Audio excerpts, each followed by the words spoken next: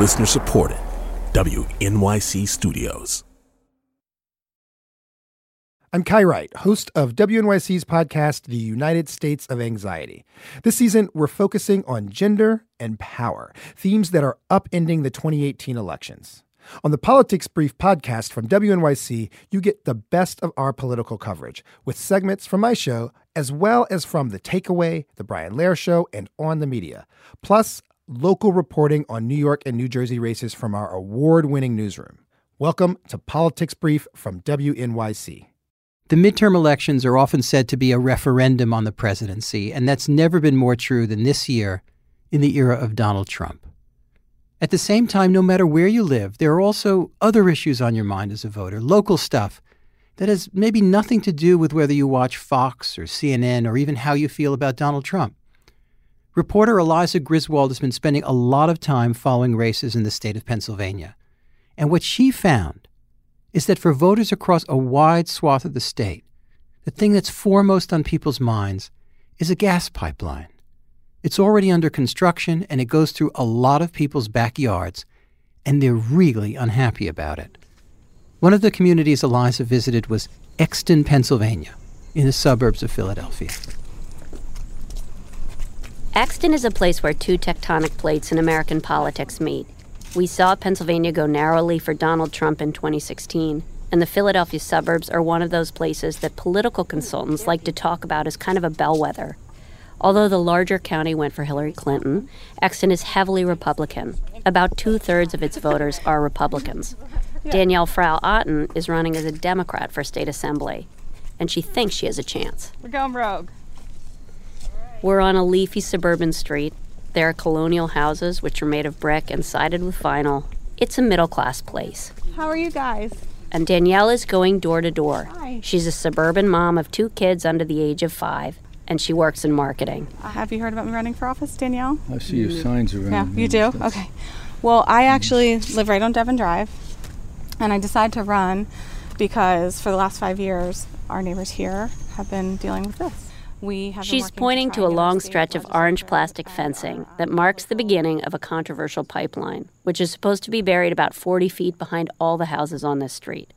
And fighting the pipeline for the last few years is what motivated Danielle to launch a novices campaign for the Pennsylvania State House, taking on a Republican opponent and the establishment in her own party.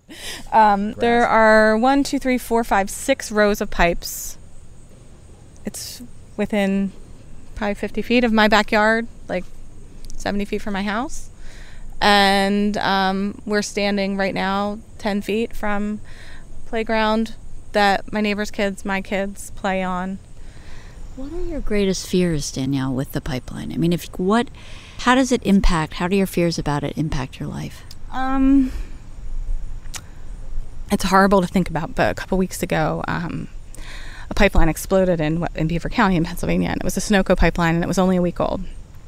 And so I actually was taking a nap in the afternoon shortly after that happened, and I jumped out of my bed because I had this nightmare of my baby's burning in their bed.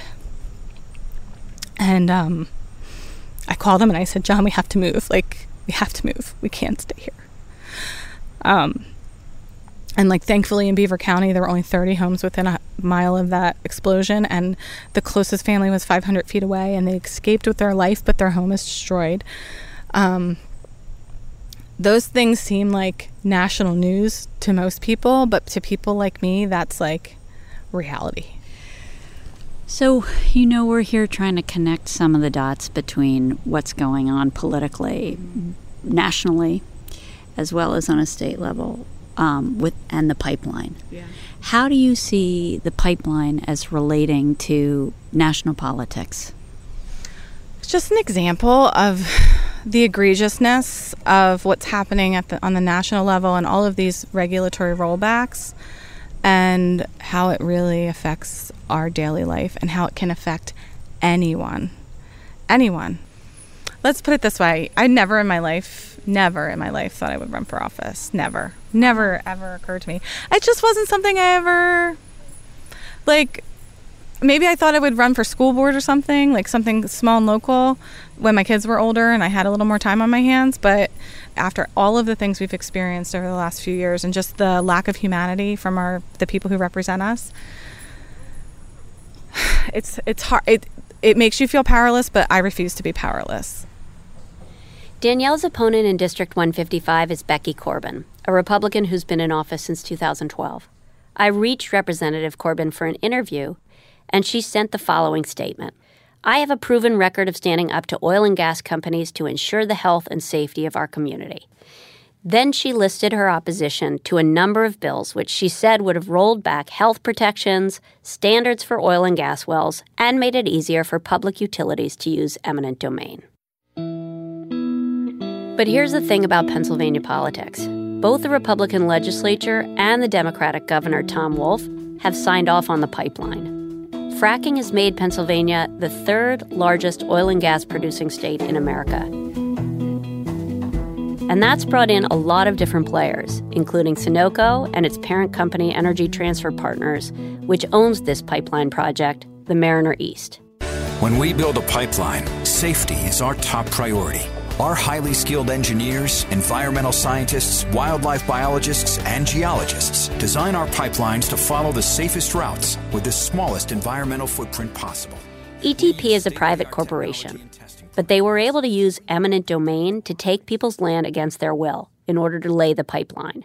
The pipeline moves natural gas liquids from the Marcellus gas fields in the west for 350 miles to the east to Marcus Hook, outside Philly, where it's shipped overseas. We were following the route of the pipeline through Pennsylvania. Our second stop was 100 miles west of Exton in the small town of Blowserville. At Bloom's gun shop, we met Ralph and Doris Bloom. Hey, Ralph! Their shop is a small building in a modified garage on their property where shotguns are mixed up with pink stun guns. Come on in, we'll see the rest of it. And it's infested with crickets. It took 35 years to make this junky like it is. And it ain't gonna get any better. Looks pretty cool to me. The pipeline went right through their property, and they say it had killed their hay and ruined their drinking water. We have no water. We haven't had any drinking water We haven't had any drinking water since June of 2017. There's our water behind us that we got back then. That's the way it come out of the spigots. It's black now. And nobody, plain words, gives a shit. Excuse my language. Get it straight. I went to Eichelberger, which is our state senator, 3 times for help. Nothing. I went to Steve Bloom, our representative, I think 3 times. Nothing. The last time I went to Bloom, I took him 2 bottles of this water over and showed him, have a drink. This is what it is. He actually come out and looked at the damage that they did, and nothing. Just don't do nothing. I reached out to Sunoco to comment on issues related to the pipeline, but they didn't respond. Ralph is a registered Republican, but he voted for Hillary Clinton in the last election because he said she would have been good for the gun business. He and his wife Doris gave us a tour of their property on their 4-wheelers. We rode up a hill past their house and surveyed their hayfields. So the pipeline comes over that mountain. Over that mountain. We can see where it's clear cut through the trees. Yep. Comes all the way down through that pasture. Yep.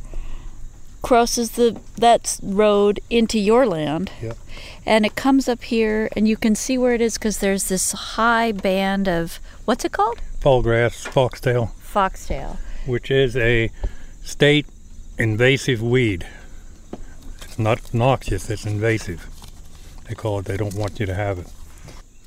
So when you're looking now at the politics that allow for this to happen, right? What do you think needs to change for something like this to stop being able to happen at a political level? I don't know if you can stop it because I think there's too much money involved. It's all big business, and the little guy don't matter.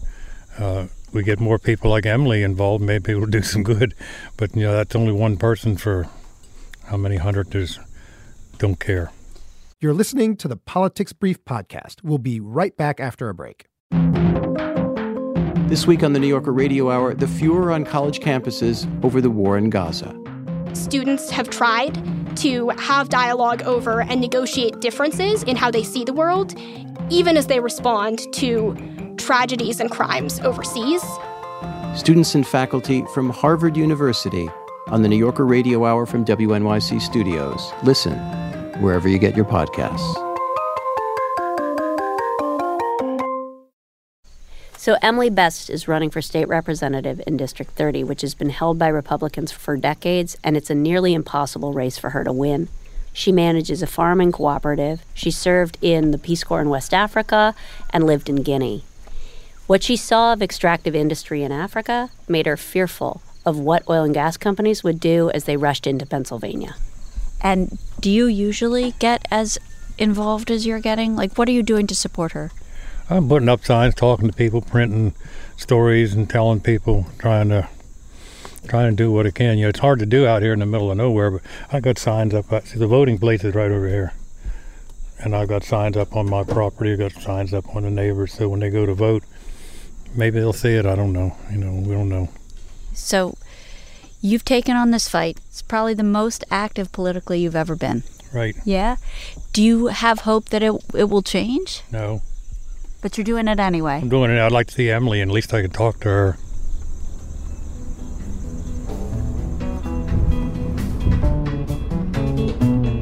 "70 miles farther on, and an hour-and-a-half drive to the west from Bloom's gun shop, we arrived in Huntington.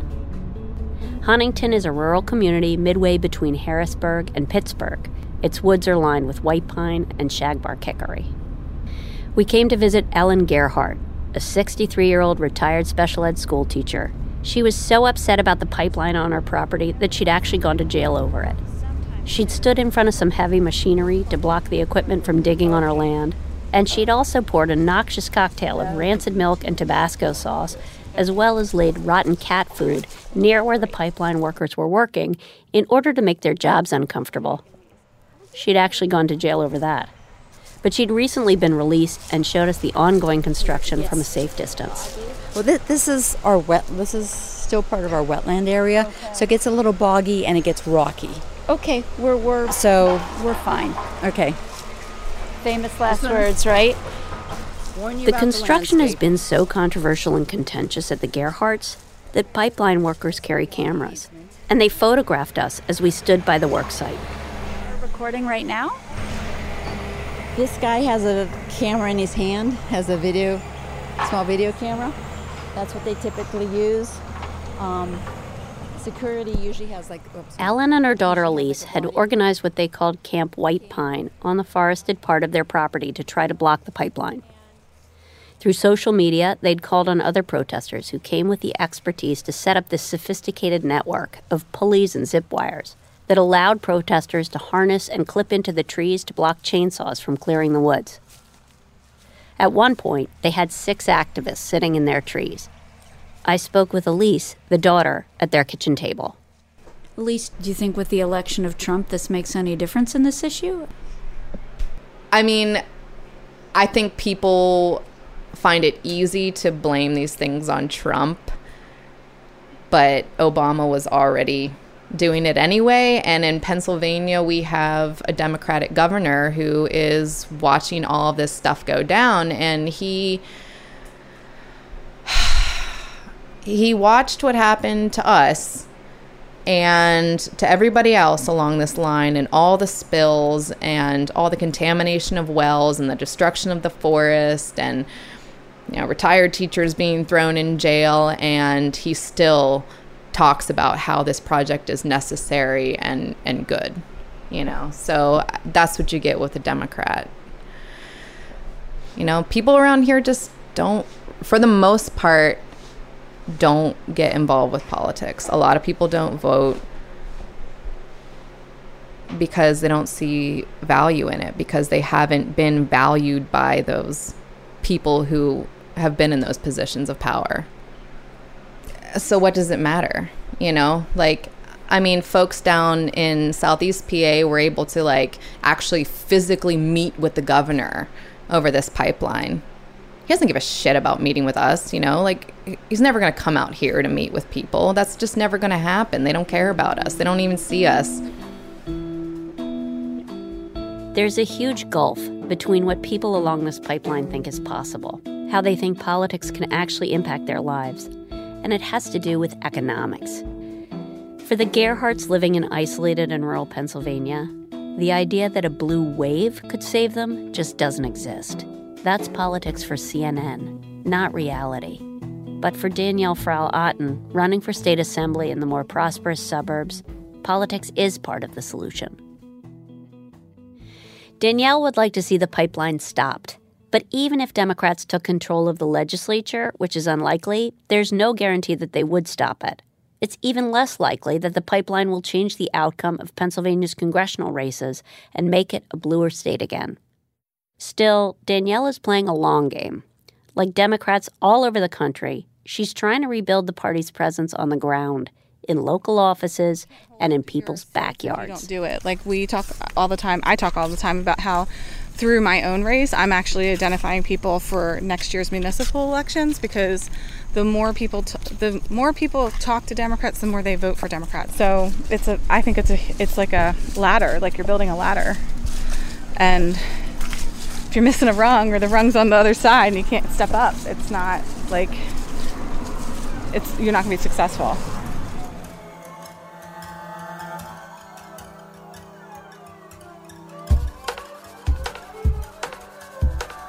Eliza Griswold reported from Pennsylvania, and you can find everything she's written for us at NewYorker.com.